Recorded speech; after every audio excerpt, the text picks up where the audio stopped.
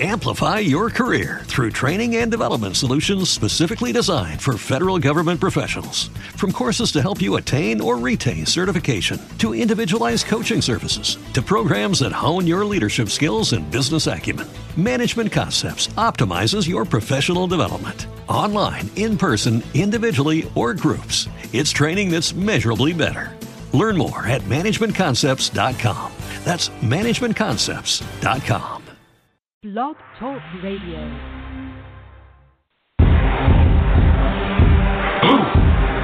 Yeah. You already know what time it is. It's that official time where we take this worldwide. Let's go.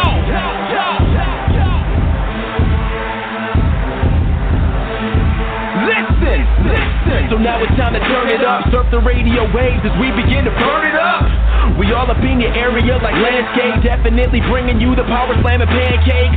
It's the mandate that you tune in. It's time to move out so we can move in and recognize that this is no illusion. I'm here to clear the air so that there is no confusion. It all started off in the book of Genesis when Jacob was wrestling with who he thought was his nemesis. And when the man saw he couldn't overpower him, he touched his hip but he really could have devoured him. And from that point then we hear a name change, rearrange the game, so now we gotta change lanes. So I'm here to let you know it's time to listen to the Pancake and Power Slam show. Let's go! Turn it up, it's the Pancake and Power Slam. Turn it up, it's the Pancake and Power Slam. Turn it up, it's the Pancake and Power Slam show. Turn it up, it's the Pancake and Power Slam. Turn it up, it's the Pancake and Power Slam.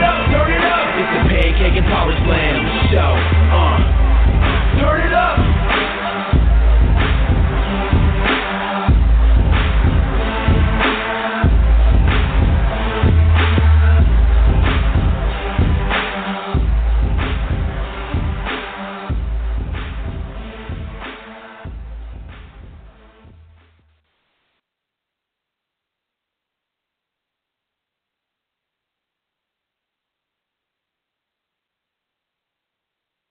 You are now listening to the Pancakes and Power Slam show by Crave Wrestling on Blog Talk Radio. Be sure to follow Crave Wrestling on Twitter at Crave Wrestling and join the Facebook fan page Crave Wrestling. Episode 299, ladies and gentlemen. This is the Pancakes and Power Slam show. I am Chris Featherstone. As always, follow us on Twitter at Crave Wrestling and join the Facebook fan page Crave Wrestling. Tonight I have a really interesting and charismatic guest. In 2001, he was definitely one of the most controversial figures in all of professional sports. He is definitely one of the most popular names in the short-lived XFL that's starting to get a lot of buzz lately. So I definitely had to reach out to him and see his thoughts on him. He went by He Hate Me, but his friends and family know him as Rod Smart. How are you doing tonight, sir? I'm doing great. It's awesome, man. It's awesome to reach you. So there's a bunch of buzz going around. There was a story that broke a few days back about the XFL potentially being revived by Vince McMahon. Now, I'm really interested to hear your thoughts on just back in 2001. Now, you were a Western Kentucky attendee. You were an undrafted free agent, walked on to the Las Vegas Outlaws. Now, how was the opportunity given to you to join the XFL? Actually, it started in 2000. That's actually when I graduated from college. Yep. I kind of had a short stint with the Chargers, San Diego Chargers. This was before LT got there, Tomlinson, and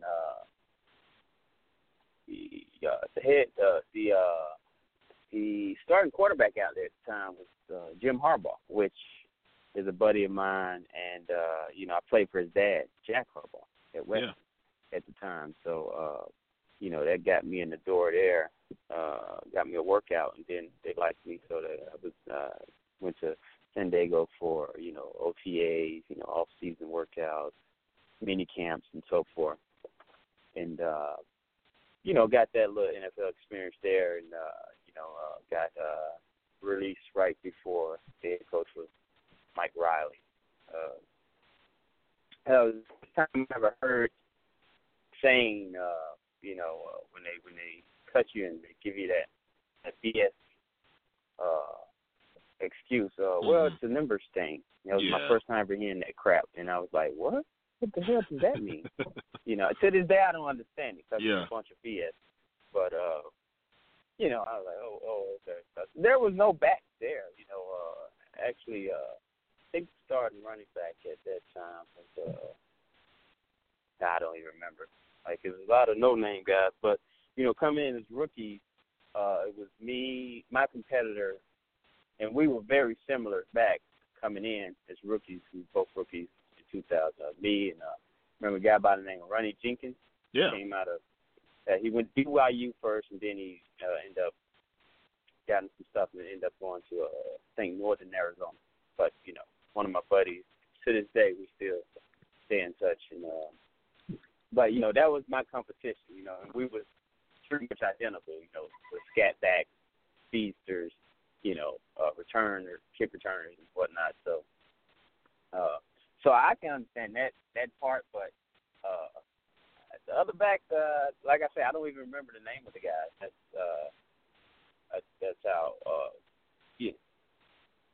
how that backfield was at that time. But one of the guys I remember, Tremaine Stevens out of NC State. I remember he was there. He was there, but I don't think at the time he was starting. It was you know what? It was a guy by the name Kenny Bynum. That was something back out of South Carolina State. Kenny Bynum. And it was some more no-name guy that I don't remember their names or whatnot. And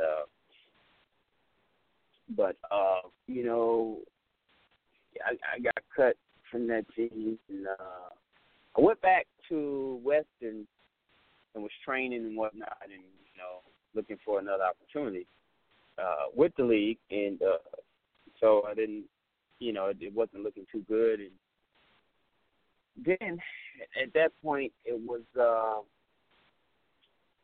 let's see, cassette started. Vince McMahon and Dick Ebersol, they put two leagues together, and so I got a call from I think my agent at the time, a guy by the name of Steve Forrest out of New York, he had a quarterback from Michigan. I can't remember his name. One of the quarterbacks out of Kirk Cousins, and before him. No, it was way before Kirk Cousins. Well, Kirk Cousins as well. Because you're talking about 2000, 2001. Okay, yeah. Him, so. Kirk Cousins, he was a baby game or something. But this is before him. This was around the time, I think this was right before Jeff Smoker. I can't remember. I can't remember who the quarterback was. I think he was southpaw, left-handed quarterback. I can't really remember who the quarterback was, but I know it's a guy out of Michigan State. And he was a big name, big time QB. He had a great season, whatever. Not really sure what happened with him in the NFL or whatever, but they wanted to look at him. The Vegas team wanted to look at him, and so my agent was like, I got this running back, and they was like, no, we're not interested in a running back. And he was like, well, you want to see my quarterback, you got to see my running back. That's the deal. So they were like, okay, send us some film, so we'll check them out. Just kind of blowing it off to the side. And so he sent them film, and they was like, oh, wow, okay. Well, we'll bring him in for a workout as well, because they wanted to work out the quarterback that my agent had. So once they saw film on me, it was like, okay, wow, we want to bring him in for a workout too. Long story short, they ended up keeping me and not the quarterback. So that's I think maybe Ryan Van Dyke. I think he was playing around that time. Could have been. I don't really remember the quarterback name. But, somebody. I remember meeting him because we had the same age and stuff. But Gotcha. But the guys I went there, who I hung out with, that we all worked out together, we were brought into Vegas together and worked out with. Mm-hmm. One of the guys' name was Deke Cooper. He was out of Notre Dame, safety. I don't know if you remember that name. And but I ended up playing with him again in Carolina. Mm-hmm. And then the other guy we hung out together was a guy by the name of Mike Lawrence, running back out of Kansas State. Yeah. So us three was there for that weekend or whatever, hanging out and getting to know each other. And we all had a workout for the Outlaws that weekend or whatever. But only thing I can remember out of us three, I was the one they kept. And so, you know, eventually it showed that I had talent, mm-hmm. you know, for all the non-believers and whatnot that were out there or whatever. So at that point, you know, I had to, you know, run the 40 and all this, you know, that you got to do to teams to even acknowledge you to, you know, be on the team. So, you know, I blew all that stuff away. Mm-hmm. And that's how it came about, you know. But I want to think, I believe for the most part, you know, at the time I had a good agent, so, you know, it's good enough to get me the workouts I needed or the looks I needed to show my talent. And but that's pretty much how things started and worked out for me as far as getting me in the door of the professional level of sports. And then my talent took over after that. Mm-hmm. Now, in 2001, of course, you played for the Las Vegas Outlaws at the XFL. How was it working for Vince McMahon? I mean, it was just a season, and he was one of the, you know, the executives of the XFL. Were there anything? I know that there's a story going around that you know, you came up with the name as far as the "He Hate Me" on the jersey, and a lot of people thought that it was too controversial. And Vince McMahon went ahead and said it's okay, as far as I can recall from what I've heard. Now, how was it working with Vince McMahon in just those few months in the XFL? It was great. It was awesome. He was an awesome dude. You know, just his energy, just his beliefs. You know, he always want what's best for the fans at all times. You know, that's what I like about it. You know, because that's what it's about. At the end of the day, you know, you want the fans to be happy and excited, and that's what you entertain them. That's what it's all about. At the end of the day, you know, entertainment with everything. You know, you because you want to have a big fan base. You want to have, you know, you always want to have that. And if you always have that, you always have a great product. And he understands that. He's understood that for decades, so that's why he's so successful still. Yep, absolutely. And what he created, you know, in the WWE. Yeah.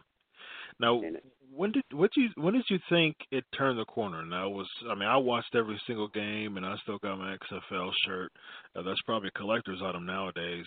But I think the thing is, it was getting so much buzz. It was a primetime Saturday night spot, you know, because the idea was the NFL has gotten too soft, and that's where the XFL steps in. Now, what are your thoughts on just the different play calling and the different set of rules in XFL? Do you think that XFL was trying to be too competitive to the XFL, to the NFL? When do you think it turned the corner as far as just the fans not being interested anymore? You know what? Honestly, I think it was one of those things that, you know, at the beginning, you know, I guess the way they presented the product, you know, the fans was thinking football and wrestling mixed together. Mm-hmm. But no, it wasn't that. It was football and entertainment mixed together. That's right. A lot of fans didn't understand that because of how it was presented with, you know, advertisement and whatnot. And so once they saw the product live, they said, oh, this ain't what we thought it was. Well, you know, it was football, you know, and that's what it was. But it had entertainment as well, and that's what it was. So when you don't understand those two products come together, then you're gonna be like, oh well, this wasn't what I expected, and you may walk off from it. But I think if they had another year at that point in time, at least another year, I think people would have got more involved. It would have had a bigger following and whatnot. I think the thing that kind of spoiled it for everything was TV. If it, TV is big, so if you don't get certain ratings for a certain time bracket or whatever, you're supposed to be shown on, it's going to be issues. And the biggest issue at the time was money. Money is a big issue for everything. So, you can't play around with that. Nobody wants to lose millions. That's exactly right. So I think that was the biggest thing that ended up making the league fold. Yeah. But I think it was a great product. I think it was perfect thing. It was football in the spring. It wasn't like it went head on with the NFL. It wasn't in the fall. Didn't compete with them. It competed with whatever was in the spring. I think it was NFL Europe at the time. Yep. I think that was pretty much coming to an end anyway. And I think the XFL was perfect. I think it was perfect for other reasons as well. Giving players opportunities outside of the NFL. Players that didn't make it to the NFL had another opportunity to play in the XFL. So, I thought it was a great product. And, I still to this day, I think Vince McMahon is a genius for creating it, him and Dick Ebersol. So,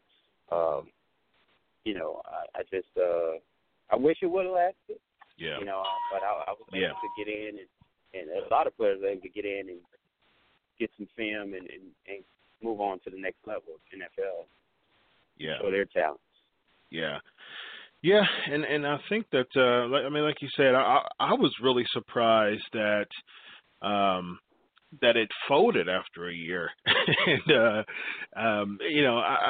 I was, I think you're just a few years older than I am, so I was still, an adult and just ready to, a big WWE fan, and ready for season 2. Like I said, I have my still do, have my XFL T-shirt, and I was a big Chicago Enforcers fan. You were like there's wrestling terms. There's like baby faces and heels. You were like the heel of the XFL, and because it was still like a gimmick to me. Because your name was He Hate Me. Me and my friends would go around and say He blessed me. So it was, but it was like you said, it was the entertainment factor. It was all in fun and games and things like that. It was so fun and exciting. And I understand that they from being a journalist for years now, I understand the back end and how much money they lost. So it definitely makes sense that they pull back on the deal. Now, when did you all as players know? I know that McMahon and Ebersol released the information. Now, from what I've heard, there were reports of someone who knew someone, a few people that played in XFL, that said that it was supposed to be a 2-year deal, and Vince McMahon kind of hung people out to dry, but with the announcement. Did you feel that way? No, I mean, at the end of the day, once you understand the business of things, then you can't get bitter about it. And I wouldn't want to see anyone lose millions of dollars for nothing. So, when we as players weren't acknowledged ahead of time. Like I believe I found out. Me and my roommate and a good friend of mine at the time, Ben Snell, who was Thoro, had Thoro on the back of his jersey. One of my fellow running backs in Vegas. We were at a bar, or maybe a Hooters or something. I know we were eating and getting some drinks or whatever. Excited about the next season. And all of a sudden, and it comes on that the XFL has folded. And we look at each other like, what? Folded? Like, we just finished the season. So, I was shocked, just as shocked as anybody else. And, me being the biggest name in the league and being, Mr. XFL himself, I was like, wow. I couldn't believe it and didn't understand it. But, once you read between the lines and understand the business of, things of that magnitude, then you kind of understand why things happen the way they do. Right. But from the outside looking in, it's more difficult. But when you're on the inside, you kind of get a glimpse of what's going on. Exactly. You have to understand it. That it's a business at the end of the day. And, that's right. You're trying to make money and not lose money. And some businesses, when you start out, you may lose before you gain. But when we're talking about multi-million dollars, that's, right. That's a big difference from a couple $100,000. Right. So the giant jump. So, I can understand that to an extent because, I still think it should have stayed because it's football and it was in the spring and it was a lot of opportunity, But, I'm blessed to have had that opportunity and I made the best of it. And so, for me, myself, that was a good thing. And for a lot of other players as well, that use that as a stepping stone to get to the league. So I don't look at it as something, to be bitter about or slap in the face or anything like that. It's just, it's business. You got to look at everything like that on a daily basis, because you're going to deal with things and run into obstacles that are business-oriented and going to seem not fair, but as long as you understand the magnitude of what it is, then you have a true understanding of what's going on. Yep. I agree totally. Yeah, I think that's a very good outlook, and of course it would help you. I mean, you had a few years in the NFL, particularly with the Carolina Panthers, and were part of 2003 NFC champions and Super Bowl runner-ups that year as well. So definitely helped your resume within the NFL. And so Vince McMahon, there's a lot of buzz going around. XFL was the trademark was filed back in June, so there's a lot of talk that the not necessarily the XFL, but perhaps the XFL, but Vince McMahon at 72 years old is interested in bringing football back. There were some trademarks that were also filed, I think, like For the Love of Football, United Football League, URL. And then there was another one, URFL or something like that. So with all these football trademarks filed, there's definitely interest in a 72-year-old WWE Empire creator bringing back football. So is it safe to say that He Hate Me, Rod Smart, would have no part of this potential Vince McMahon recreation of football? Well, I would never say that because I'm being Vince, longtime friends. We will always be willing to work with one another. Yeah. So that's never out of the question. But as far as me playing, man, you can hang those cleats up on a power line somewhere, out of reach. Yeah. My body just won't allow that. Yeah. I think that there's not a lot of. I think with I did a really good. I'm right now. I'm about to be a doctor in forensic psychology, and one of the papers I did one quarter was on CTE, and I watched the movie Concussion, did a long paper on it, and just how football, just the really kind of tough, really tough moments to digest as far as football. A lot of people, like you said, the entertainment factor, that's always a big thing that draws ratings, but when the actual players, suffer from these conditions and people don't even know how to treat them, those are really, really tough moments. And so I think that with the seasons you've played in Carolina and the season you played in XFL, I think that He Hate Me has gone in the annals of history of being very recognized, and you don't need to step back out on the field to create some other legacy or bigger legacy. So, I guess my last question is just, what are your thoughts on Vince McMahon potentially creating a football league again? I don't look at it as nothing bad at all. I think it'd be a great opportunity for a lot of guys to play some football in the States and be seen by, family and friends, where they could travel and be fans and follow those players. Right now, I have a younger brother that's playing up in Canada. He would probably love to be in the States playing ball. Not sure if you remember the name, but he came out of the University of Florida, Chris Rainey. Yeah. And, he's up with the BC Lions, and he's doing, some great things up there with them. But, compared to playing in the States where your family and friends can travel and come to the games and physically be there and support you, there's nothing like that. And, he's a ways away, coming from Lakeland, Florida, and he's on the west coast of Canada. So, that's a big distance. And then you don't always get the games on television for Canadian football. So being able to, if that things works out, to be great for, to have them back in the States playing. And, I would go support them as well. Yeah. And, but I think it'd be a great opportunity for a lot of these young guys that are trying to make it to the NFL and just playing football in the U.S. In front of their family and friends. Yeah, could also be a good recruiting base as well.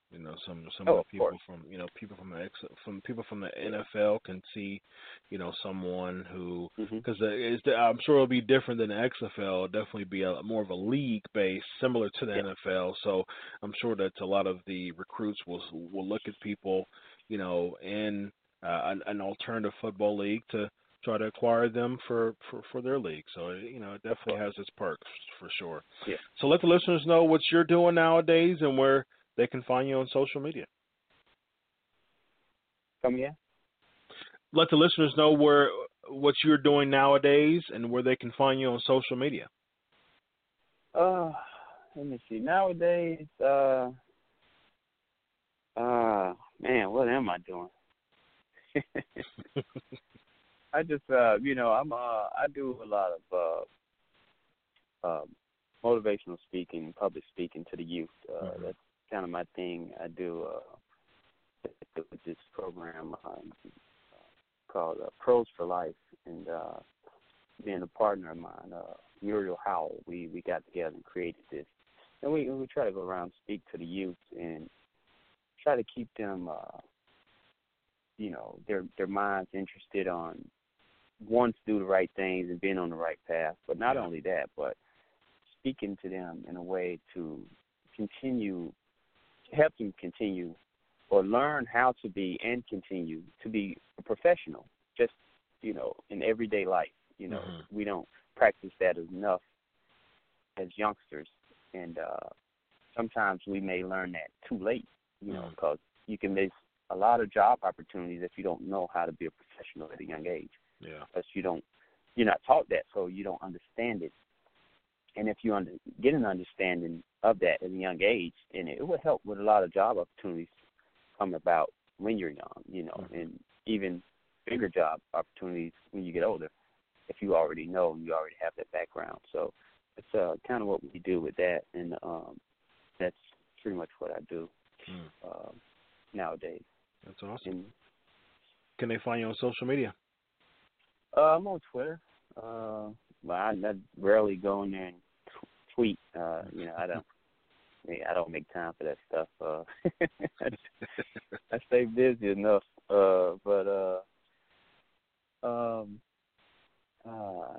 What's your Twitter handle? A fan page. I have a fan page on Facebook. Twitter. I think it's He Hate Me. Yeah, I think it's he _ hate _ me, right? I believe so. I don't like even that. go into stuff enough to know.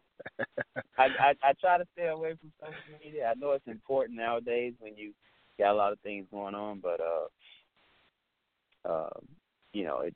you can probably go on there. If you see the picture of me in the XFL uniform, that's me. Yeah, that's my Twitter. So you recently tweeted The Rock, right? Yeah, I did. Okay. Yeah, I told him congrats about his star in Hollywood. Gotcha. Awesome. I'm a big Rock fan, man. Yeah, he's the most electrifying man in all of entertainment, is what he says. And so you got to start to prove it now. So good stuff, Rod. Really appreciate you taking the time to be on the show tonight. You're a busy man, and I'm definitely honored and privileged that just a few days after this story, man, you're able and available to come on the show. I really appreciate it. Okay. Anytime, right. Bro. Awesome. Thanks a lot, Rod. Have a good night. Okay. Bring what you got. The measuring stick just changed around here, buddy. You're looking at it. 4 corners, free. Armand, let's go. The whole squad is making it clear we taking this year. You know who we are, but you don't know why we here. So this is where the big boys play. These big boys play like who defies the living God? Get out the big boys' way.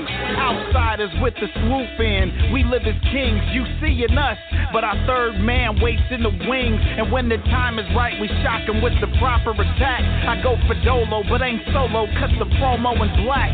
Hollywood, Hendrix, Frizzle, pinning them to the max. And I'm Das Wonderkin with the strength of 100 men with one intent to see the will fulfilled of the one who sent his son to give himself.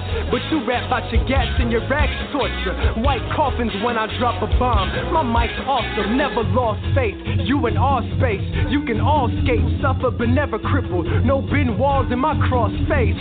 From here to Saturn they raving, anticipating. I was frostbit, now I am glacier mixed with some Vader. Get to hawking with these animals, using God for my defense. In Alabama we jamming, that's beautiful Bobby Eaton. Me and Priest, we the dangerous alliance. Nah, the Harlem Heat, tie the do-rag before we do battle. You're talking shit, you all what you speak, this too sweet. Till the genre is took back, we reppin' that wolf pack. The foundation shaking, no mistaking, yeah, we shook that. Trust in God we trust, pushing forward, never look back. Meekness ain't at all weakness, some people mistook that.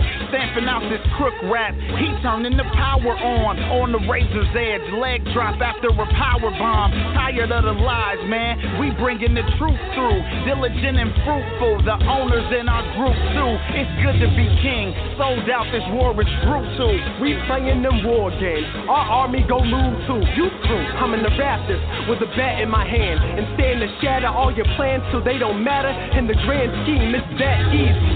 We tag teaming, Steiner brothers, we love it. Demand the win, establish it. This the clash of the champions. This is where the big boys play, huh? We ain't here to play.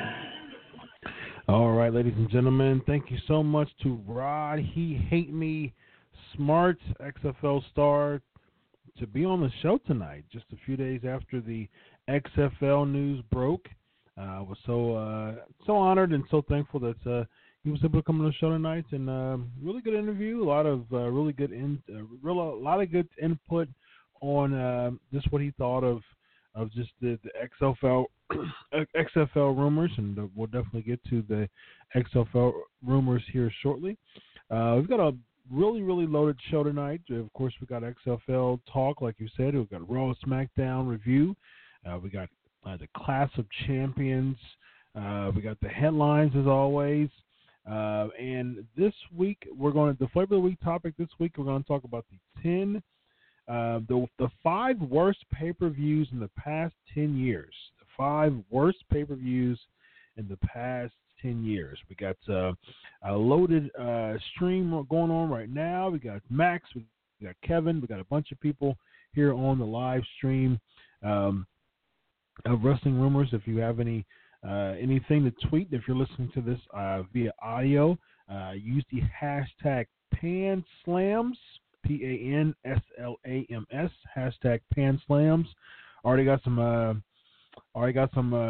questions. James asking what is going on with Ziggler. Well, you know, that's one of the things that's is the biggest thing going on right now. And on SmackDown, it seems like Rick Swann. Yeah, good stuff. Continue to fill up here. Here's the thing with Ziggler, though. Before we bring on the co-host,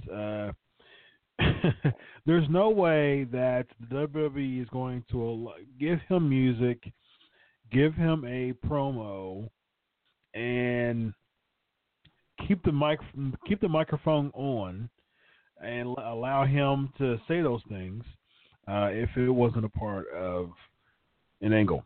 So that's at the end of the day, that's what it's all about. It's about an angle, and that's what's. Hey, first time listener, thanks Austin. Them WrestleMania posters look fire, man. Hey, listen, I appreciate it. It took a lot of time to get these and set up this backdrop here in my studio. So I really appreciate that. For those who are not listening via video cast, I have all of the WrestleManias, all of the WrestleMania logos in a backdrop as like a collage in my studio. So yeah, it took some time, and I think it turned out pretty well. Also have 3 belts, as you can see right there. Is the WWE Championship. We got the Big Gold Belt, and we have the Attitude Era Championship. So those are my 3. 2 of my favorite belts. I'm growing into the WWE Championship. It was okay to me at first. It's definitely better than the spinner, and I like this version better than the one that The Rock introduced. So yeah, I actually like it nowadays. Wasn't a big fan of the spinner. So when I saw the big WWE logo when The Rock pulled it out, I was not happy. I said, "What in the world is this? What is going on here?" But it worked out. I like it now, and it looks pretty good. So before we get to the headlines, ladies and gentlemen, let us know. Jay, you like the Spinner U.S. Championship? I don't like any of the. I don't like any of the championships, and I've got some good conversation within this stream as well. We'll talk more about Ziggler, but before we get to the headlines, let's bring on the co-host Evan Tech Proud from Adam the Matt Radio. Yeah, how what's going on? Doing good. Good to All get right, back in the air. Absolutely. Benjamin, are you from France? We led WWE Brock Lesnar. I took French for many years, so I could tell that. I did too. Sky asked me who my favorite wrestler is. My favorite wrestler right now. Okay, so you have Chris Jericho. Is my favorite wrestler who's actually competing still. He's Chris Jericho's actually ranked number 4 in my all-time top 5. And outside of Chris Jericho, who's part-time, my favorite full-time wrestler is Roman Reigns. I'll say Roman Reigns. And then after Roman Reigns is actually no. Roman Reigns is number 2. Number 1, I'm going to ask you that, Evan. I think you may know who my number 1 is. I've said it on the show a bunch of times. Who do I think is the best wrestler in the world right now? No, Featherstone, now that you asked me that, my mind is going blank because I would have said Roman Reigns. Gosh, who's your favorite full time? I'm drawing a blank, brother. I'll just say Roman Reigns off the bat for you. And sadly, I'm not the biggest Roman Reigns fan, but if it's full time right now, he would have to be number 2. And I'll have to put Jericho as number 1, and Kenny Omega, because my favorite wrestler, who I believe is the hands down greatest wrestler in the world right now, is none other than Jay Lethal. Jay Lethal is number. Yes. Now my refresh your memory there. Oh, I'm sorry. My number 1, everybody cares to know, because none of the fans that ask me, but my number 1 right now full time is AJ Styles. 2 would be ranked for full time WWE, and then part time 3 would be Jericho, 4 would be Omega, and then you got to add a caveat for Japan to add Okada. Actually, Kazuchika Okada, as far as full-time wrestlers, he's my number 3. So my top 3, yes, Raymond, Jay Lethal. My top 3 favorite wrestlers right now is Jay Lethal, number 1, number 2, Roman Reigns, number 3, Kazuchika Okada. Those are hands down my top 3 right now. So, I definitely think there's no they've been in my top 3 for a while now. Probably a couple of years. I've always been a huge Jay Lethal fan, and I was so happy when he won. Yes, Kevin, he is a great performer. I agree. Jay Lethal is a great performer. I was so happy when he won the ROH championship, and he won it in the fashion of being dual champion. He won both the ROH. He beat Jay Briscoe for the ROH championship, and he was currently TV champion. Surprised I didn't say Kenny King. Why are you surprised I didn't say Kenny King? Dan said you knew I would say that. I would say Jay Lethal.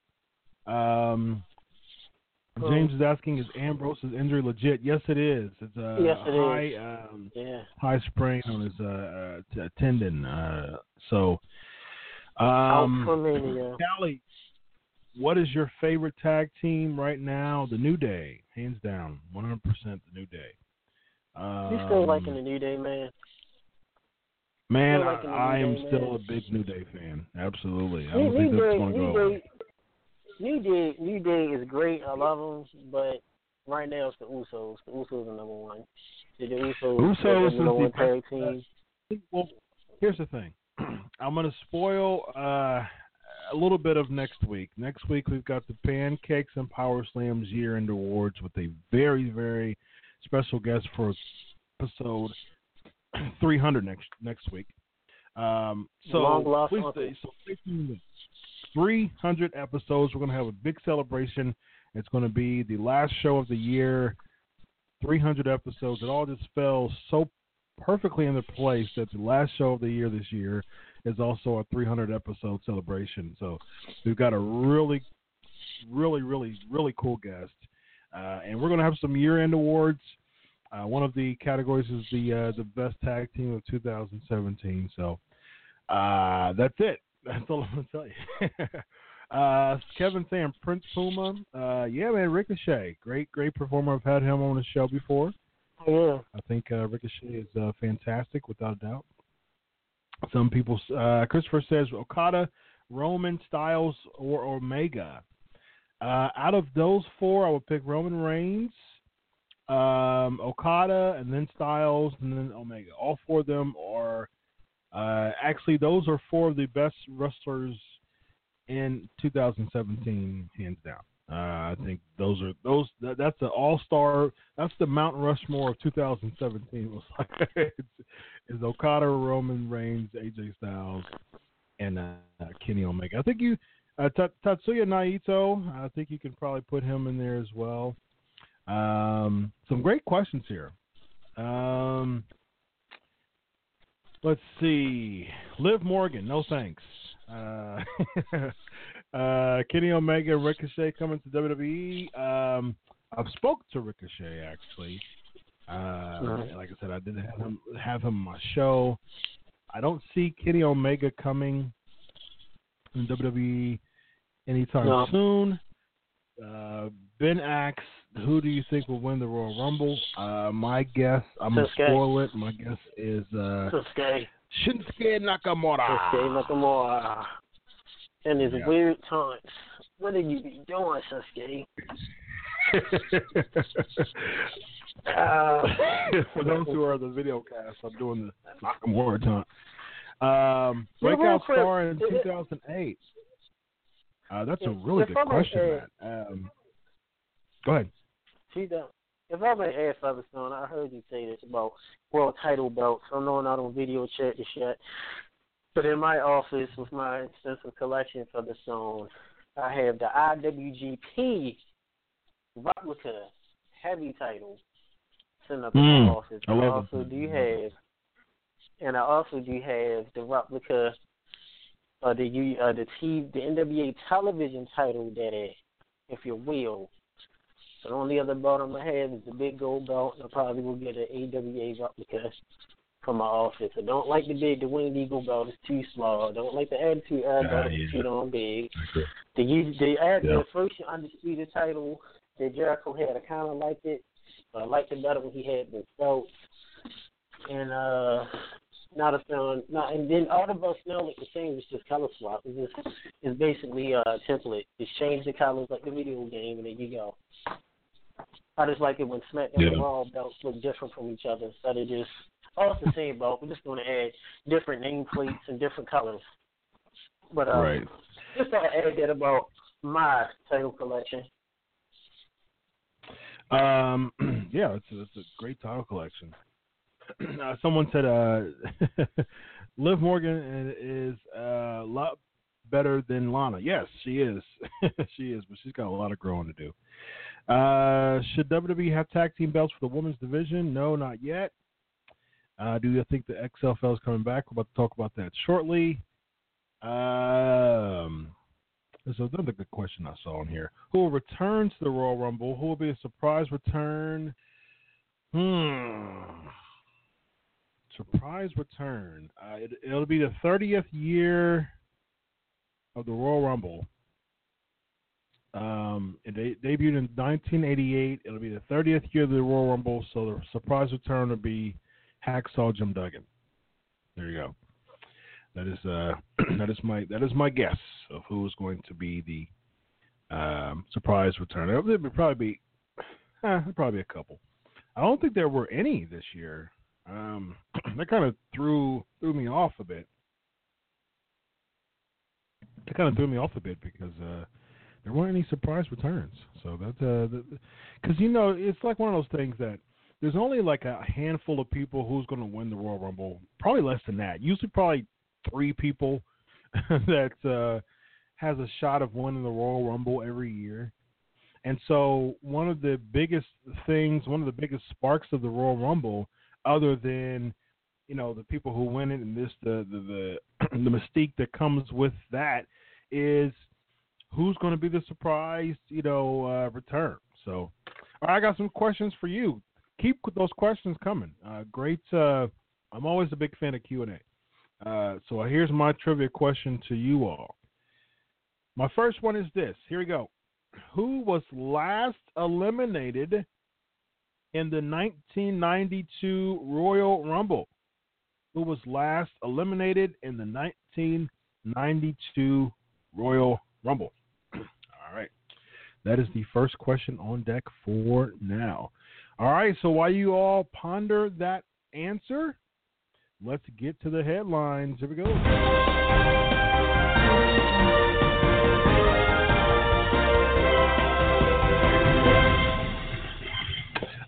Before we get to that, there's a really good question too. Who's the next wrestler to join the Bullet Club?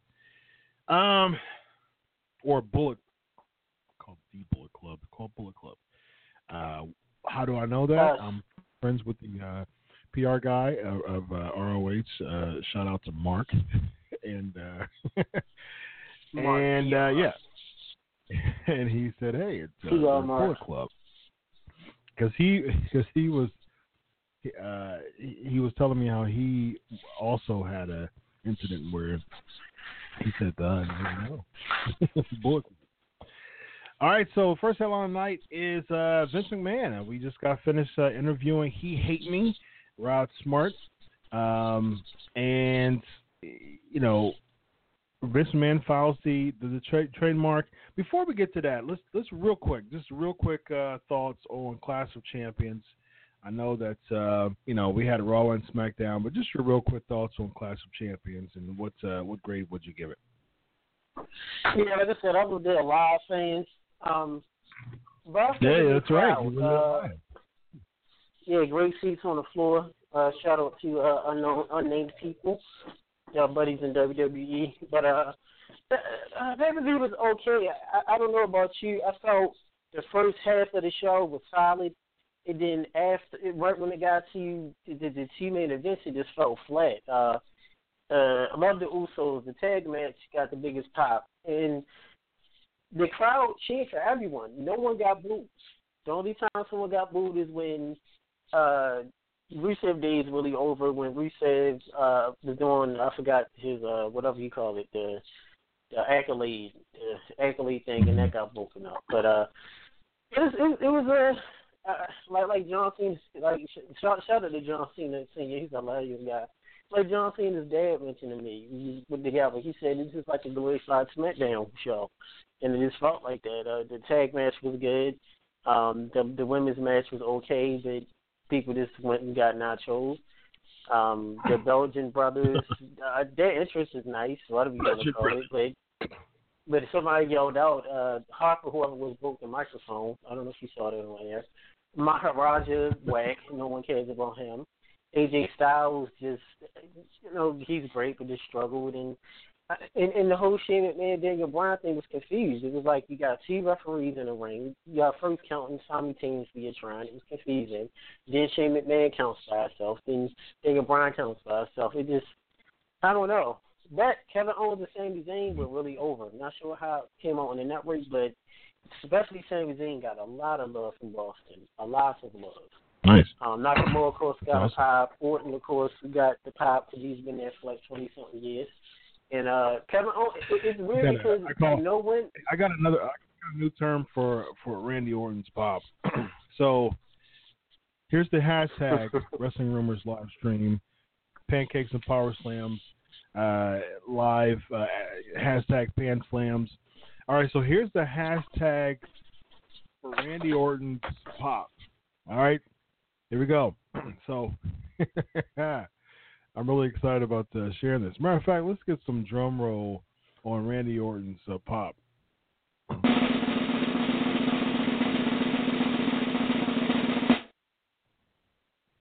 Hashtag Grandpa Pop. That's what Randy Orton's pop is called now. He's got that. He's got that grandpa kind of look. He comes to the ring like, yeah, man. It's just another day. Just another day. Another check. I was doing my job. Who's watching? Working for the man. Grandpa Pop. And I'm about to actually tag it, hashtag it on the Wrestling Rumors live stream here. Here's the answer. Here's the correct answer. Sid Justice. Sid Justice is the correct answer. Good job for those who had. May I add the cheating? I mean, first, why Hogan cheated? Hogan, sore loser, second or third time. He did. The Hulkster pulled Sid down. But yet no one talks about that. I mean, I'm glad. We're still to this day one of the greatest Rumbles in history. Just as great as the Rumble of '95. Yeah, I was a big fan of '92 Rumble, absolutely. 92. All right, here we go. Here's the next one. As a matter of fact, here we go. I want everybody to go here. I'm going to write this down as well. Go here to chat with me on about wrestling and life And then also follow the Facebook page for Pancakes and Powerslams. You see that? So my handle is Chris Prolific at Chris Prolific. Follow Pancakes and Powerslams at Crave Wrestling. So if you see that, at Chris Prolific at Crave Wrestling. Here's the next question. Here we go. This is fun. Who had the most eliminations, which was 7, in the 1994 Royal Rumble? Who had the most eliminations, 7, in the 1994 Royal Rumble? And there's also a hint. He would win his first WWE title later that year. Who had the most eliminations in the 1994 Royal Rumble? The hint is he would win his first WWE title later that year. All right, so as far as my overarching thoughts of Clash of Champions here. Charles already. Good stuff. Good job. Diesel is the correct answer. 7 eliminations. All right, we already got that Grandpa Pop hashtag and keep it going. Grandpa Pop, right. Ladies and gentlemen. Grandpa Pop. Absolutely. Clash of Champions, yeah, I agree. I think it was just kind of dull. It was a solid. It wasn't necessarily bad. It wasn't a bad show at all. It was a solid show. It just, it just was like I wanted more. I was left more. I mean, there was some good spots. There were some bad spots. It's funny. It's so funny that Mojo Rawley and Zack Ryder had an angle, and they competed against each other at Clash of Champions, and neither Mojo nor Zack Ryder appeared on SmackDown Live. So that goes to show how much the WWE really cares about Mojo Rawley, Zack Ryder, or their feud together. So there was some rumors going around that they were thinking about pushing Mojo to world champ status, and I thought that was just kind of left field.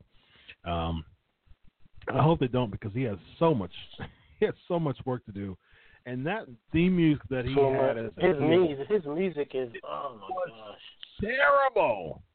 It was just about terrible. To say that. I tweeted. I said, listen, if the WWE, if this is an indication of how much stock the WWE is putting in him as a heel, it's going to be really bad, because this theme music is absolutely terrible.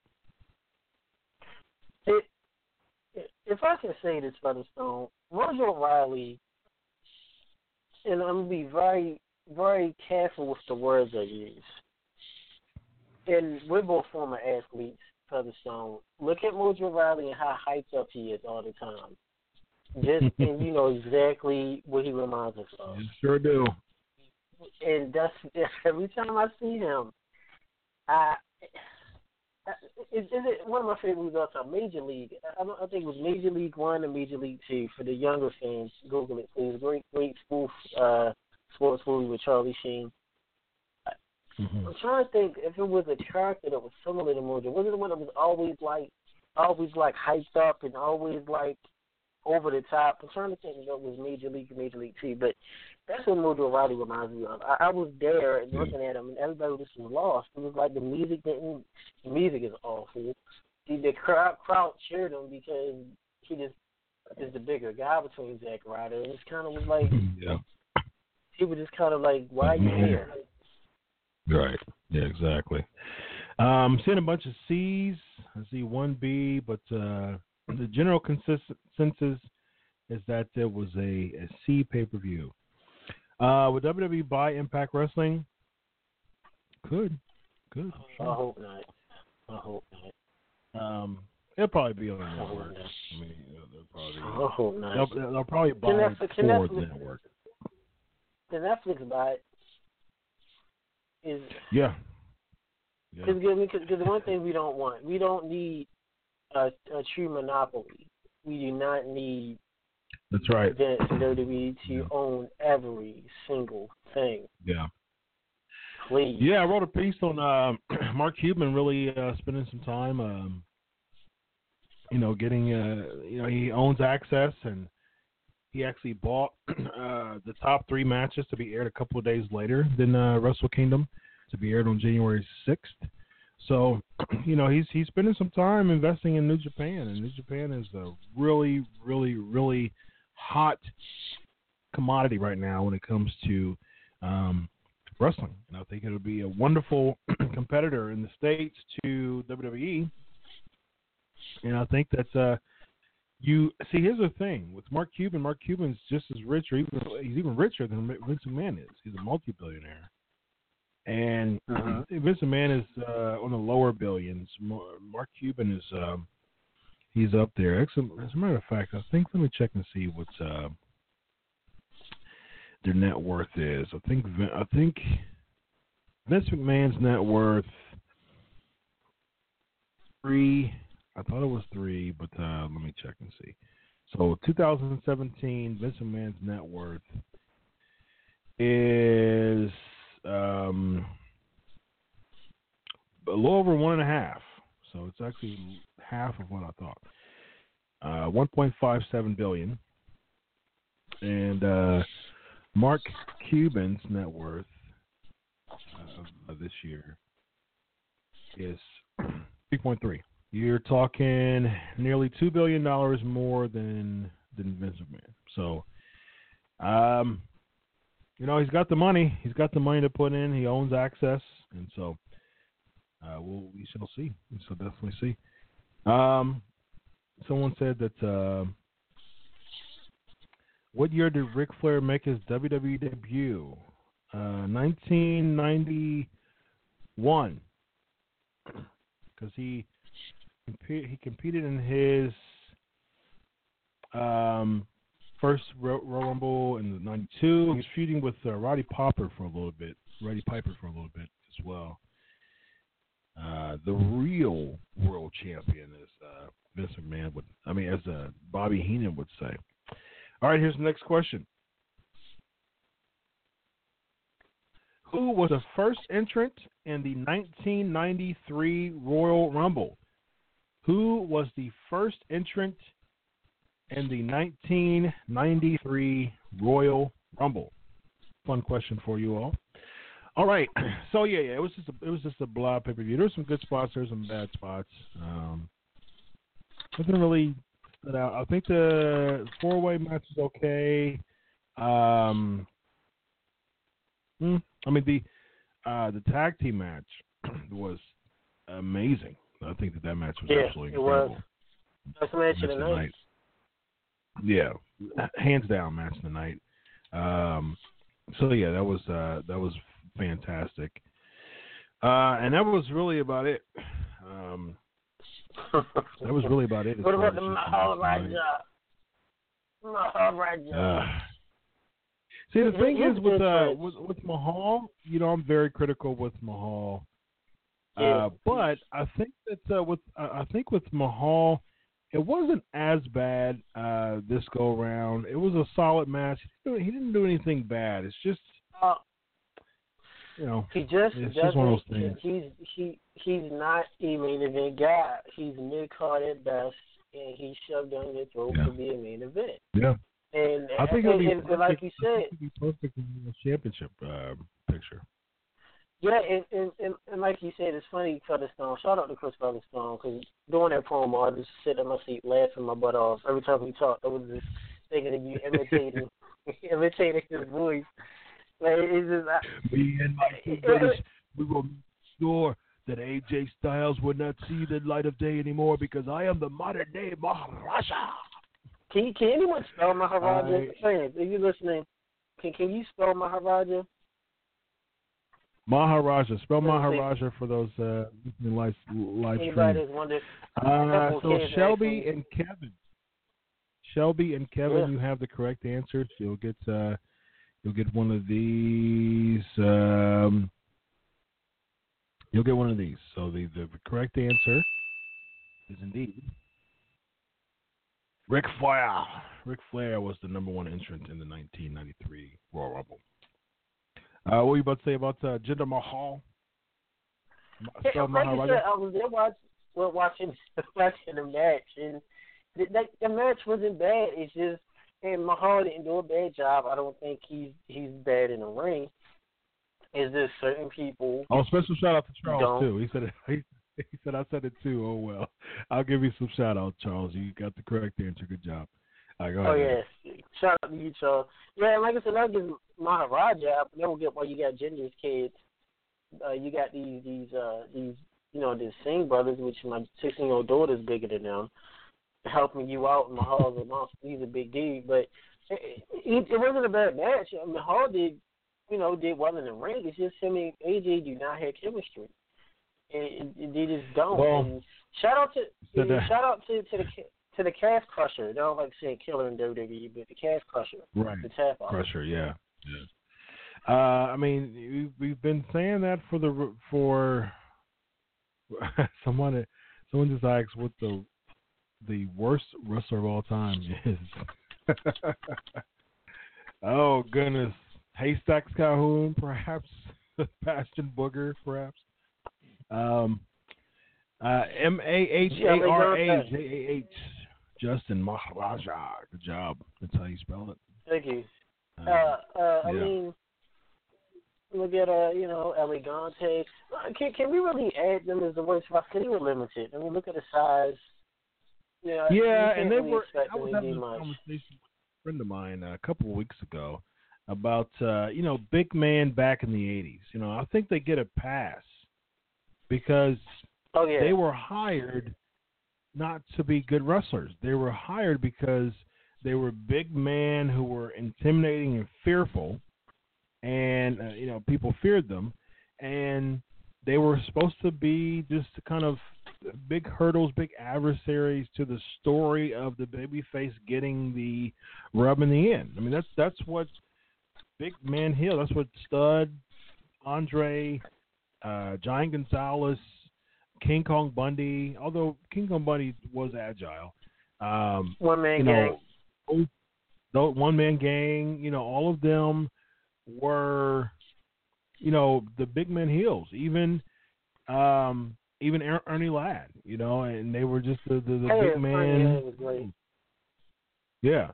So they weren't expected to do a lot of wrestling. So, all right, let's talk about the XFL right quick. Again, great conversation, great interviews from the XFL. From He Hate Me, great thoughts, great perspective. He was certainly the most popular person in all of XFL, and it's great to have him on the show tonight. So yeah, I mean, if Vince McMahon gets 4 trademarks. It was I think the URL, the URFL, United Football League, and For the Love of Football. So those are I wrote this piece on Wrestling Inc. And that was his 4 trademarks and the XFL. He refiled in June. So there's something that he's brewing in his 72-year-old mind that he wants to start with football. I am not necessarily a big fan of it, but Rod did make a really good point as far as just personally he has family who plays in the Canadian Football League, and it's tough for family to go and visit them. So I mean, I definitely understand it from that standpoint. I agree with it too. I definitely, that's a great perspective to have from a personal standpoint on his from his end. I agree with it. I think it's a great idea. But it's just, I'm not confident that Vince McMahon should be at the helm. I know he started Alpha Entertainment. Maybe he's hiring consultants. Maybe he's hiring experts to kind of oversee it, and they'll be under Alpha Entertainment. He won't really have anything to do with it. If that's the case, I can understand that. But for him to have some type of hands-on involvement in football again, is not a good idea. Yes. I was in Boston just laughing at that. Really, XFL coming back. Somebody said in the show earlier, once Trace 45 is involved, maybe it'll help out. I mean, he has something to do with the AFL. Not the AFL, the USFL. There's a lot of conspiracy theorists out there why the XFL didn't work allowed to the NFL. But I just wanted to see, is it maybe to look at it like this: TNA, Impact, Cross the Line, Anthem, IOWL. Cross the line. If they're finally lead the rest, maybe the XFL will be the new competition. Maybe they should hire those who can't, that they can't get any bookings anywhere else in TNA, Impact, Cross the Line, Anthem, IO. Maybe they could add them to the XFL. I mean, here's the thing. I think that someone asked trivia who won the XFL the only year it existed. I believe that was the Los Angeles Extreme, if I'm not mistaken. I was such a big fan of XFL. I watched every single game. I have a Chicago Enforcers shirt with all the XFL teams in the back. I was a big fan. So, all right. So, somber moment. Before that, let's. Scotty asks, once Vince gives up the company, who do you think will take over? I think Stephanie will take over. Stephanie and Triple H. Absolutely. So Stephanie would be Triple H's boss because imagine that. At the end of the day, the game will not be the boss. Yeah, the game. Someone says, remember, he hate me. Kevin, I just interviewed him on the show. So check out the beginning of the show. Read them tonight. So, yeah. There you go. Just interviewed him on the show. Ready to go to the bodybuilding contest to come back.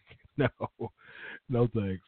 WBC. Summer moment, man. Just we'll have one prayer request segment. This is the prayer request segment for tonight. Definitely not a jovial moment. Very somber, very serious moment. My buddy Matt Cappotelli, former Tough Enough winner. Really tough. Definitely praying for him. He's really battling with the brain cancer, and so he got surgery. I wrote about this as well. He got surgery, and I think it was June or July, to remove the tumor. I think he removed 90% of it. And so that was good. It was successful, but he gave an update of basically percent is very sensitive and close to the brainstem, and I don't remember the. I'll find the actual name of the type of cancer that he has. So majority tumor was removed. He was forced to cut his professional wrestling career short. That's the piece that I wrote about Matt Cappotelli. So he just had a tribute show a few months back. So he shared in July that basically, it's although it was successful in June, he has a grade 4 glioblastoma multiforme, so GBM. So it was just not good news, not great news at all, not promising news. But I've talked to Matt, and I've chatted with Matt, and he's been in really great spirits, the whole time, and just a man of faith and a fellow man of faith, and he's not ashamed to make that known, and not ashamed to say that this is one of those things that you still have full trust and confidence in God, man, and I love that, and that's so encouraging. It's so encouraging to me as a fellow believer, and just to keep, just be so strong in his convictions. That's great. So he's using Optune now, approved device that helps with administering continuous therapy to the part. I'm quoting myself. I wrote this here. So it's a quote FDA approved device that helps with administering continuous therapy to the part of the brain where the tumor is located. So he has to wear it 18 hours a day. Dr. Renato LaRocca says he said, quote, it basically prevents brain tumor cells from dividing, and when they do divide, they screw up the cell division process so the cell doesn't survive. Okay, so that's where he's at now. Praying for him, and just what's the best for Matt. He's been going through this for a while. He had to, he was forced to stop his professional wrestling career, and he really wanted. He told Al Snow, he was telling Al Snow because Al Snow was training in OVW at the time, and he was a trainer at OVW, and he was just real emotional. He did not want to go to the hospital about it because there were some symptoms that were coming up, but he didn't want to. He didn't want to be seen for it. He wanted to keep training, but he admitted that it's a good thing that he did get seen for it because it could have gotten much more severe. So it's really tough. He's only 38 years old, so and even on top of that, it's like, man, wow, it just at 38 years old and struggling about that. Sean says here in the chat room, my father had the same tumor. Sean, so. Let us know a little bit more about that. Actually, call in. Actually, call in here. Call in and let us know a little bit more about that. I want to put the number to call in live. Let us know just about your dad having that tumor and just what was the treatment process? What was the total?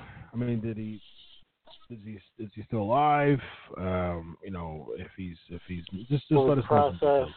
Let us know about that. So yeah, I would definitely. It's tough. Definitely. Yeah, I've ran into a few people that dealt with brain cancer, tumors. I lost my grandmother, both of them to cancer, and lost my pastor.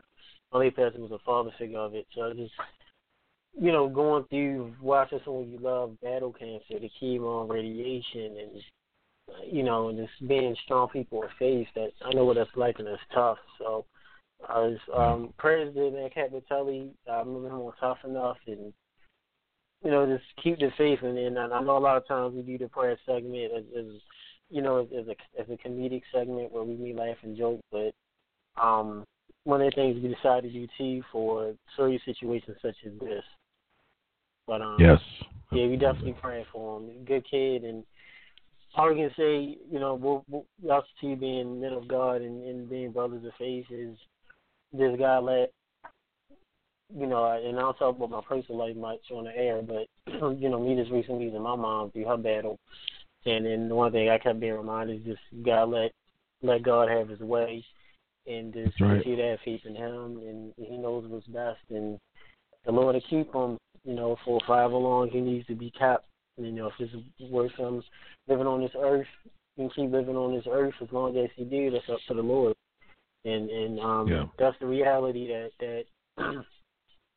that's the reality that we have to realize. And any fans that's listening that may have family members or friends that's battling with cancer. I unfortunately have two friends that did recently just found out that their moms have cancer, 2 different forms, and just keep praying. The prayer does change things. The Lord ultimately has control, and we definitely are praying for that. We definitely are, and the fact that He keeps in good faith and mental health is just as important as physical. Yeah. And if he stands strong mentally and spiritually, that really is a plus. So we definitely praying for you, brother. We are. Absolutely, 100%. Don't know if Sean's able to come in, but we got to move on here. Tom Zenk, man, 59 in yeah, man. Yeah, I mean, like, gosh, the somber. Talking about him too. Yeah, that's the thing I was just talking. I just had a conversation about him, Peter. Just had a conversation about Tom Zenk and how for the past year, I've wanted Zenk on my show because back in the day, back in 1990, I was a huge Z-Man fan. I was a huge fan of Z-Man, and when he beat Arn Anderson in December of 1990 to win the TV championship, I marked out. There's like 5 mark out moments that I remember vividly. Like I can only remember 3. Well, okay, so maybe there's 5. I'm sure I'm missing 1 or 2, but I can remember 4 on the top of my head right now. When Sting won Great American Bash 1990, when Mr. Perfect defeated Ric Flair, Loser Leaves Raw match. I believe that was January of '93. When Big E won the Intercontinental Championship, a big fan of Big E. When he beat, I believe it was Curtis Axel he beat. And when Z-Man won the championship, the TV championship from Arn Anderson, I marked all the way out. So it was great. Okay, so Sean says that he doesn't have a radio voice. Man, I don't care about that. Not having a radio voice. Yeah, that's my responsibility to have a radio voice. I'm the radio guy. Yeah, that's me. I am the radio guy. I am the modern day radio Maharaja. But he says that he was diagnosed with a grade 4 tumor. Doctors removed as much as they could because of the location. He was left paralyzed from a head surgery in February of 2008 and passed in April of 2008. My condolences to you, Sean. Definitely apologize. Definitely sorry for the loss, I should say. And so basically, so how long? So Sean, how long was it that you guys realized there was symptoms, or you realized that he had the tumor? Like, what made him go in to realize that it's worth checking and of course being diagnosed? Because from what you're saying, he died 2 months after the surgery. So had the head surgery in February 2008. And passed in April of 2008. Okay. All right, yeah, just let us know that.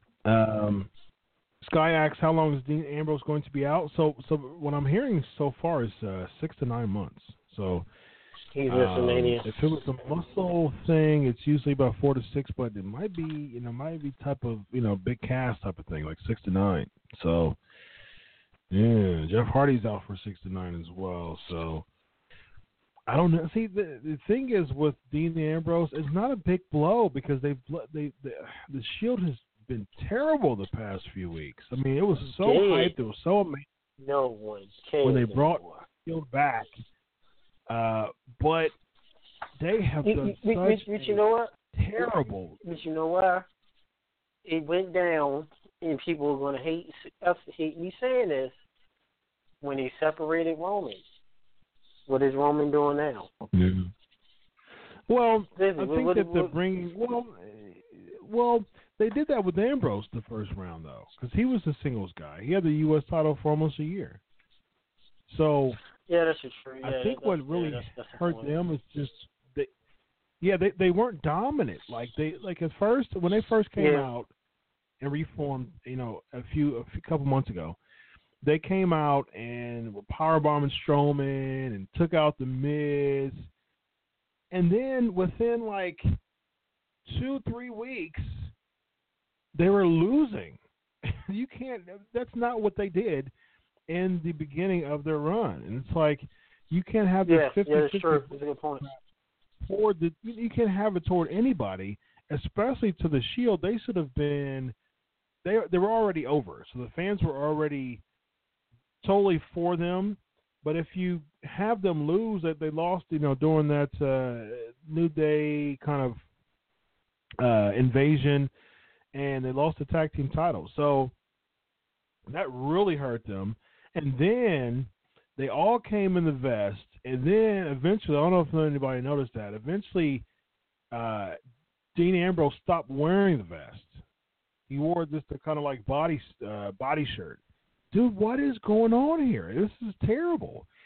And then they would not, and what made it even worse was they started to kind of migrate back to the singles runs. They would come out like, when they're not as the Shield, they would come out as, their singles music, their singles gear. And it's like, you can't. I mean, what are you trying to do here? It was terrible. I was not a big fan of that at all. Charles says Dean should turn heel when he comes back. I agree. I think he should have turned heel a long time ago. I was a big fan of the Shield reunion on paper, the thought of it, but the delivery altogether was absolutely terrible. Here's the next question: what type of match did Yokozuna defeat The Undertaker in at the 1994 Royal Rumble? What type of match did Yokozuna defeat The Undertaker in at the 1994 Royal Rumble? My Yokozuna. I just made that index card to my wastebasket over here. So shout out to that. All right, so let's get to the next headline real quick before we get to the quick Raw and SmackDown. Orton expected to take some time off. He may miss WrestleMania. We talked about that. Charles, look at Charles. Casket match, right on the money. Very quick. Casket or coffin? Knows the stuff. Casket or coffin match? It was a casket / coffin match. I think the coffin match was Kamala. Kamala, yeah, because it was wood. Yeah. I think the only time they used wood, the wood, Orton is just take time off. I'm glad. Go home, hang out with your wife, spend time with your kids, play WWE 2K18. Just take time off, grow all your hair back, go bald, get a mohawk, do a total 180, reinvent yourself. Because Orton has not been relevant. I mean, and like I said, I've always been a little more partial to Orton as opposed to Cena. It's like, Orton, invent yourself, please. The newest thing you've done since you've been around the past 2 years is you start to wear black tape around your hands and you start to grow your hair back. Same the Wyatt moves. family thing was okay for a little bit. He committed larceny, got away with it. He had that house match. Need I say more? The whole extra effects. We was at Mania. You saw it, the whole PowerPoint presentation match in the ring. Like I said, I'm a big fan of Orton. It comes to that point. Nah, but when he joined the Wyatt family, I think that was yeah. You're right. I forgot about that. When he joined the Wyatt family, it was cool. But I look at it like this. Orton right now reminds me of how Hogan was late 95, early 96. Yeah, there, we get it. Hulkamania, vitamins. Please do something new. And Orton's been around for over 20 years, and it's to the point now where you got to do something new. Bro, you don't look good with a beard because your beard doesn't connect all the way. Something. Wear glasses. Yeah, but at the same time, I don't like the clean cut though. Yeah, I don't think he looks. And you know what? And Orton did say he preferred being a heel. So hopefully he comes back as a heel. He can grow a beard, whatever it is. Even his heel run, though. When he was a heel when he was with the Wyatt family. I liked the Wyatt family thing. I liked the heel. I liked the team for a little bit, but I don't know. People can say reinvent himself, until the cows come home, but it's not really working. Heel as in what he did when he had his feud with Triple H. When they had that pitiful match at Mania where he had that brain not the brain. Remember he had that psychological disorder that the Air Force said he had, but nobody ever talked about it? Yeah. Yeah, that was when he punted Stephanie, didn't he? Yeah, and he kissed her too. That was 25? I think so. Yeah, it was 25. Yeah, I think that was 25 because I think that was Cena. I think it was a triple threat match for the other championship. Cena, Show, and Edge, I think. I think that was 25. Yeah, that was it. Yeah, because it was Taker and Michaels who took the whole show. Yeah, live stream. What was 25's championship main event? I think, if I'm not mistaken, I think it was Triple H and Orton. I think the World Heavyweight Championship was Cena versus Edge versus Big Show and because I think it was in Houston as well. Let me make sure. So we got yes, yep. So Cena versus Show versus Edge, and then Triple H and Randy Orton. I remember that's when Cena he AA'd both Show and Edge, I think, at the same time. So all right, so here's the next question. Here it is. It's a multiple choice, ladies and gentlemen. You see this, the multiple choice. Which one of these names was not in the 1992 Royal Rumble? So you got four choices. You got Randy Savage, Hulk Hogan, Mr. Perfect, or Jake Roberts. One of those names was not in the 1992 Royal Rumble. There's your multiple choice. All right, so real quick, Kenny Omega. Just your thoughts on Kenny Omega. There's some talks that he may, recently there was a story that broke that Chris Jericho contacted Impact Wrestling. He said that Impact was a dead company. He put Don Callis over, and now Don Callis is an executive vice president for the company. So, that was what he did. And there's also talks that he possibly, there's right now, because Don Callis is the English announcer. He was what Steve Corino used to be for New Japan. So they want that partnership with New Japan, and New Japan has a partnership with ROH. So Omega competes in New Japan and ROH right now. So with that, they may do a Power Rangers style, so that would be funny. So you have like the big enemy of WWE, and you have at the very end of Power Rangers that they will all come together and be like Megatron. Come together with the yeah. So they would all come together. So the Power Rangers of the professional wrestling business is ROH, Impact Wrestling, and New Japan. They all come together to defeat the beast of the WWE at the end. Who will win? Wait, don't you need two more? The Power Rangers have 5. Don't you need 2 more federations, 2 more promotions? So I mean, right now it's 3. 3. Yeah. So I mean, Lucha Underground. So you can do 4, and there's not really another big name promotion that's not like super indie. You have Evolved who's partnering with WWE mostly.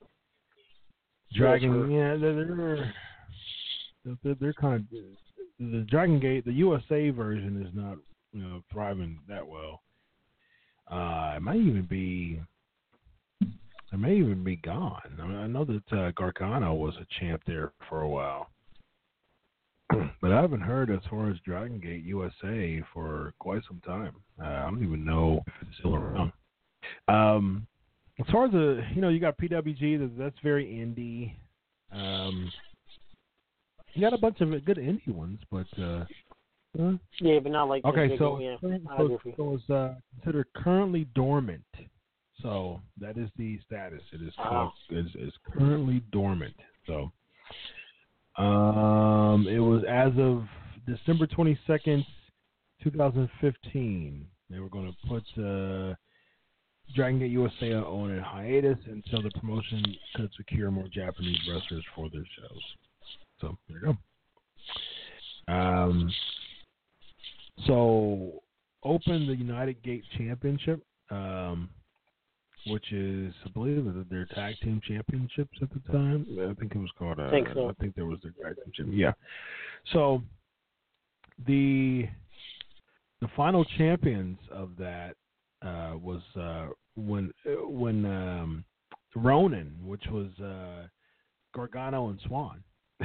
How about that? Very interesting little piece of information there. All right, CMLL. Okay, CMLL. That's not. I mean, it's North American because Mexico's in North America. Well, South America. Well, Mexico's included in this. Mexico, United States, and Canada. So that's it's North America. Then you get to South America. So, yeah, I don't know. I was thinking of more of a United States. But yeah, I like the original three. Yeah, original three. I agree. Got some correct answers over here. So great job. Mr. Perfect was not in the 1992 Royal Rumble. All right, let's get to the Raw and SmackDown review. Before we get to there, we got one more question on deck. Here it is. Who was the first entrant in the 1992 Royal Rumble? Who was the first entrant in the 1992 Royal Rumble? So you're just real quick Raw and SmackDown thoughts you got. He said 40 odd. Actually, I did see some of SmackDown. The 6-man tag is okay. The women's Royal Rumble, which they added Naomi as champ, is joking earlier. So they actually going to have to go over the top rope. There's a lot of times the Royal Rumble they didn't. Ronda Rousey going to DLC and download into the women's Royal Rumble. Trish's teasing a return. I mean, I like the idea, but I just think the excitement's kind of lackluster because it could have happened 2 years ago when the whole women's revolution was really, really a new thing. Yeah. Chad Gable and Benjamin, or Flair called him Shelton because of his list. Shelton Benjamin beating the Usos. That's cool. They need a manager. Benjamin and Gable, great in the ring, no charisma, no talk. Yeah. It's one of those this is when you need a Heyman or what's his name? I like them as faces, but maybe a Hill. Maybe a granted, I love Benjamin and Gable's work. I mean, Team Eagle 2.0. Steiner Brothers 3.0, but I like their music. Yeah. I do. I just feel like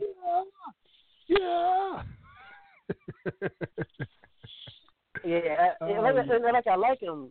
I just think it's a time when the art of the manager will really all they need to kind of push him a little over.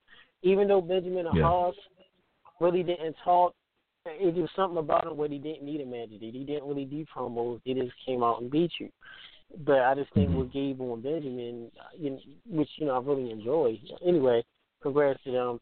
Raw, I'm so predictable on Raw. Who we knew miles ago it was going to be a triple threat with Kane, Roman, and Lashley. We knew it. We could smell it coming. We could taste it. I do like the fact that Kane mentioned and said, "Hey, out of all the Black's victims," and he did mention how he's been there for over 20 years. He's not on that list. Okay, that's cool. You defeated my brother, The Undertaker. Brother in destruction, which you didn't. But you've never defeated me. Why do you drag your words out so long? He makes 2-syllable words in the 18. We get it, Ken. But the thing I don't get, I get the whole knock down the little. I get the whole back and forth. Okay, you give Kane an F5. What's the point of sitting up when you've been down for 30 seconds? Yeah, I noticed that too. It's like psychologically, it's like that kills it.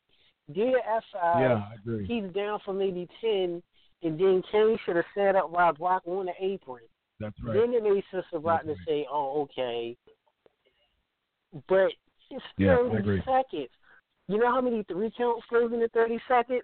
How many times you could have got pinned within 30 seconds? We can all do the math. 10. Then you set up? 10. Yeah. 10. And I'm not nitpicking. And like I said, Ambrose got hurt, which I did see it. I was like, oh, crap, that's legit. And then, Jason Jordan, what do you change the tights? There's so many lost calls. Man, just pray for all. I think that Jason Jordan, I'm coming around on Jason Jordan. I didn't dislike Jason Jordan. I just think it was a terrible idea to do him with the Angle thing as Angle's son. Because it really hasn't done anything, really. I mean, maybe that was what caused him to be a heel, kind of heelish. He's still technically not a heel yet, but I think he has the opportunity to be an amazing. Yeah, I like Jason Jordan. I do, like you said. And what is up with Angle being? Did we miss something? Now that he's GM, he's like a houseboy. Like, yeah. Is it GM? He acts around like he's I can't be in a ring. Come on, man. You're Olympic gold medalist. Before you guys, yeah, I agree. It's like, come on, Angle. Like, and not to be funny, Paul Heyman, when he was SmackDown GM, had more feistiness than you did, and you're Olympic gold medal, multiple-time world WWE champ. I'm an advocate. Which I think is hilarious. And by the way, thank you, WWE, for your wonderful plot holes, because we have yet to see what happened. Like, did we ever get anything resolved from Triple H, Pedigree, and Angle? Nope. We just haven't figured that, right? I thought it was going to lead to Strowman. I thought it was going to lead to Triple H and Strowman, but it's WWE. They'll probably remind us about it at the Rumble, because they don't really start. They don't really start doing things to lead into the Rumble night. Yeah, and that's the thing. The consistency is just so off. That's the biggest thing. It's just, to me. All right, real quick, raw thoughts. There were some okay moments, and there were some really bad moments. I mean, I think Rollins and Jordan was good. I think Jason Jordan, I think he's funny. I think he has the opportunity to just be. Yeah. I mean, if they take the reins off of him, man, he could be the strongest heel on Raw, hands down. He has sucked the heel. He's sucked the heel heat away from Roman Reigns, and if anybody if you could do that, I agree. You're doing a really good job being a heel. That's for sure. You know what? You know what you said. I agree with you on that. I didn't think about that till you said it. I agree. Yeah. A couple things that I noticed that was just really off. Just the end, the announcement of Stephanie McMahon announcing the Women's Royal Rumble was, I think it's a great idea.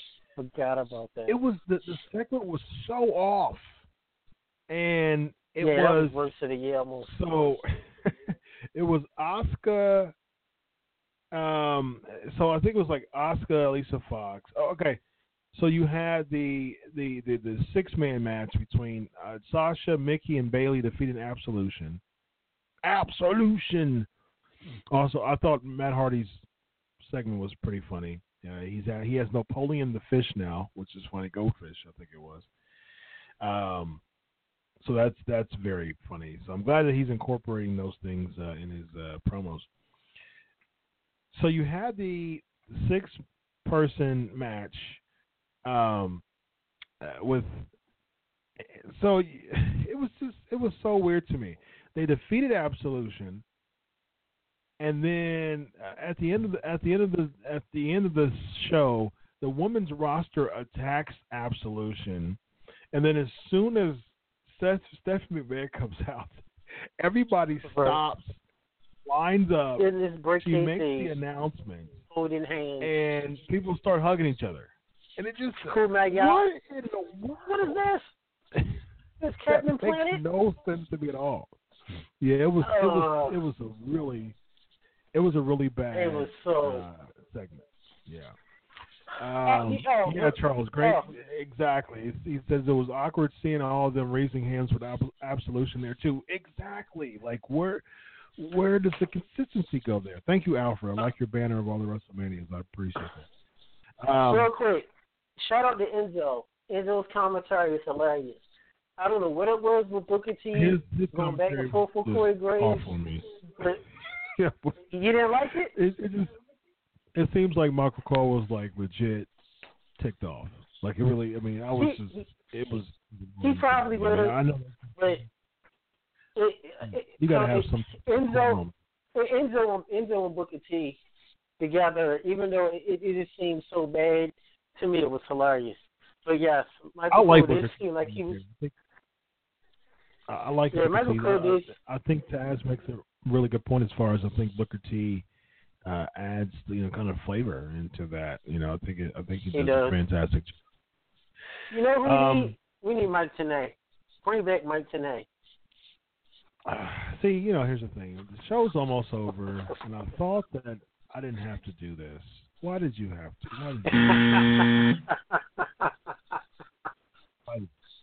I had to do a little quick heel start. Hey, I could go worse. Don West. Oh my, you gotta be kidding. That's anyway. That was annoying at times. Alfred Axel, I like Corey Graves on commentary. Most of the time. He's okay.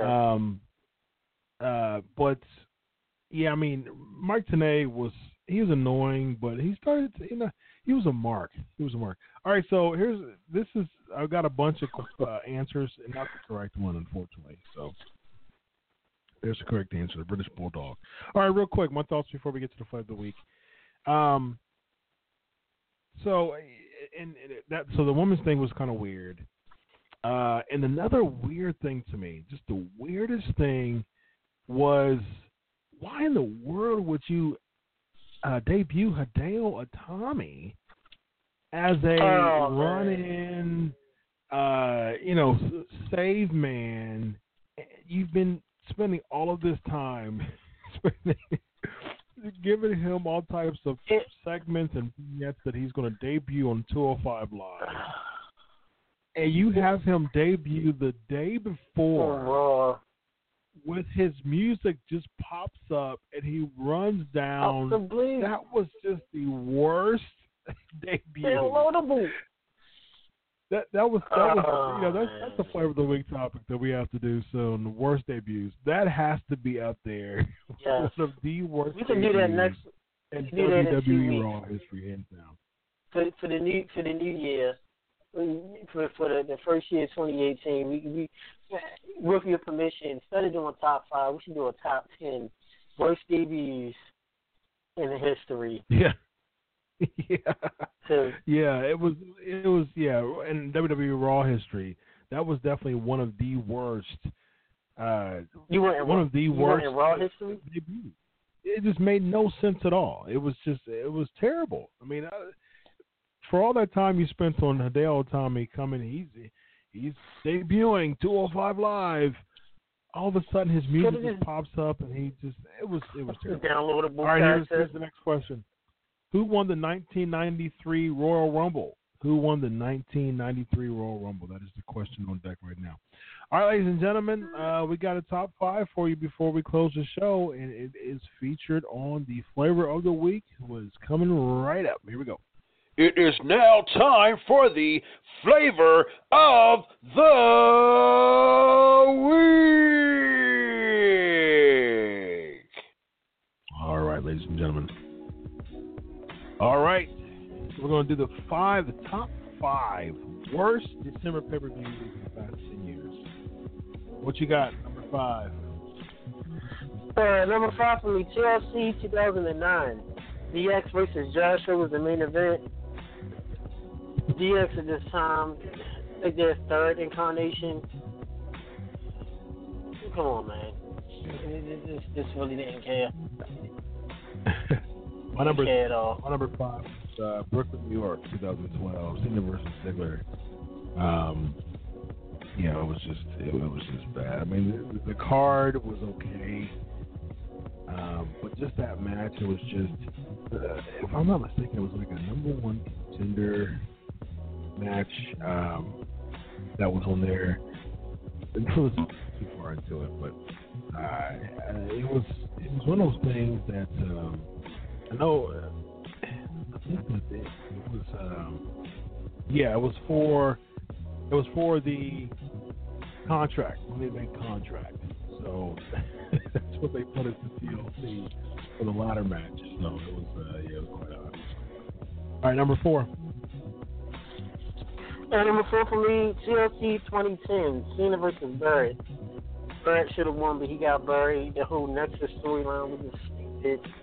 The whole pay-per-view, TLC historically has not been one of the strong pay-per-views overall. Yeah. So that was my number 4. Actually, my number 5 was Houston Orton versus Cena. The unification match was decent. I didn't want to see the Big go, and that card altogether was a bit weak. What you got for number 3? Number 3 had Chelsea 2013. There you go, Cena versus Orton 95, the unification title. How many times are we going to see Cena versus Orton? They had to fight in every single pay-per-view. Yeah. By this time, overall, the pay-per-view I didn't think was bad. It was an okay pay-per-view overall, but the main event was just... Yeah, it was quite odd. My number 3 is Houston again, 2010, Cena versus Barrett. Play it, Barrett. There was no title on the line. It was a John Cena versus Nexus type of deal. The main event was just not... There were title matches on that night, but they closed it with Cena versus Barrett, which I just think was terrible. I like Wade Barrett. I think he should have been. Him and Ryback are two people that they really missed the mark on as far as giving them a world title rub, but there was no stipulation really at that time, and it was just a bad time to just have them close the last pay-per-view of the year. Number 2. Yeah. My 2 is it was Edge versus Triple H versus Jeff Hardy. Trying to think which one that was. Armageddon 08, I believe. Get my notes mixed up. Yeah. Even though Jeff Hardy won, I don't know. TLC said a lot of triple threat pay-per-views. I know Cena defeated Jericho in that submission match, which was crappy. Shout out to Mark Henry against Finley. That was funny with Tony Atlas.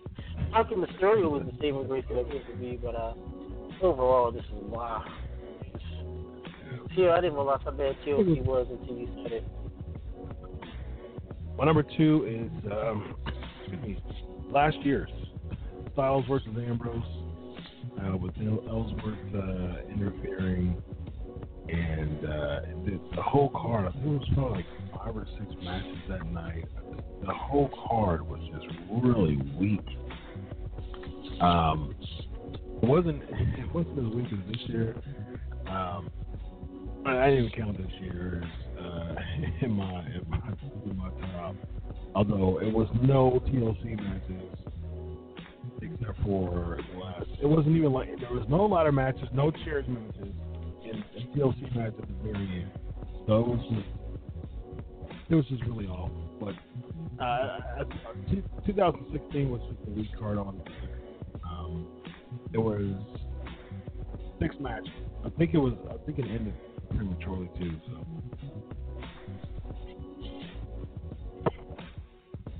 Number 1 for me. This pay-per-view happened here in my hometown of Baltimore, Maryland. TLC 2011. Pay-per-view was main event was Punk versus Del Rio versus The Miz. No one cared about this match. This whole pay-per-view was just, as Oscar says, booty. Cody Rhodes defeated Booker T in the Oscar title. I remember that was just weird. Daniel Bryan defeated Big Show. He was champ. I'm sorry, Daniel Bryan cashed in his money event. Yeah, it was the cash in. I'm sorry. Daniel Bryan cashed in to be Big Show. No one cared. Don't forget the great Triple H Nash Sledgehammer match. This is the Buffalo. And it hurts me to say it. This could be happening here in Baltimore, Maryland. A great wrestling city. One of the greatest. Top 5, might I add. But yeah, this was the worst pay-per-view in December for the past 10 years for me. My number one is funny because you said it was, yours in your hometown. My number one is in my home state, actually, in Ohio, 2014. I'm making it very clear, make it very concise and clear to you, and very short. Bray Wyatt versus Dean Ambrose. That was the that one. NOC 2014, and that whole angle altogether was just long and drawn out. It's just like a lot of other Wyatt angles are. It was just it closed the show, and it was really rough to watch. It just really was terrible. It was just terrible. Thank you so much for listening to the show. Thank you, Rod Smart. He hate me. Thank you for a wonderful, wonderful show tonight. Thank you so much for the wonderful Wrestling Rumors live stream, for tweets, for just the interactions. Been fantastic today. Next week, ladies and gentlemen, will be our 300th episode. We got a lot to cover. We got some year-end awards. That's going to come. Be here to what is that? Who won the 1993 World Rumble? Yokozuna. Thank you so much. Thank you so much, everyone, for being a part of the show tonight. Lots of fun. And until then, ladies and gentlemen, follow Crave Wrestling on Twitter. Join the Facebook fan page Crave Wrestling. On behalf of Evan Tech Trout, this is Chris Featherstone. Yes. You all have a great night. Be blessed. God bless you all. Good night.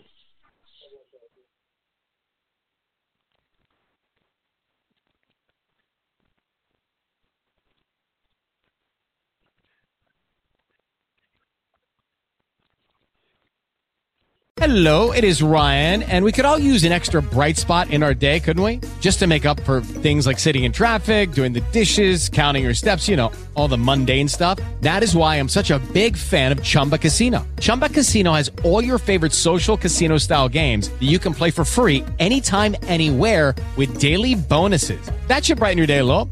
Actually, a lot. So sign up now at ChumbaCasino.com. That's ChumbaCasino.com. No purchase necessary. VGW Group. Void where prohibited by law. See terms and conditions. 18+. Hello, it is Ryan, and I was on a flight the other day playing one of my favorite social spin slot games on ChumbaCasino.com. I looked over the person sitting next to me, and you know what they were doing?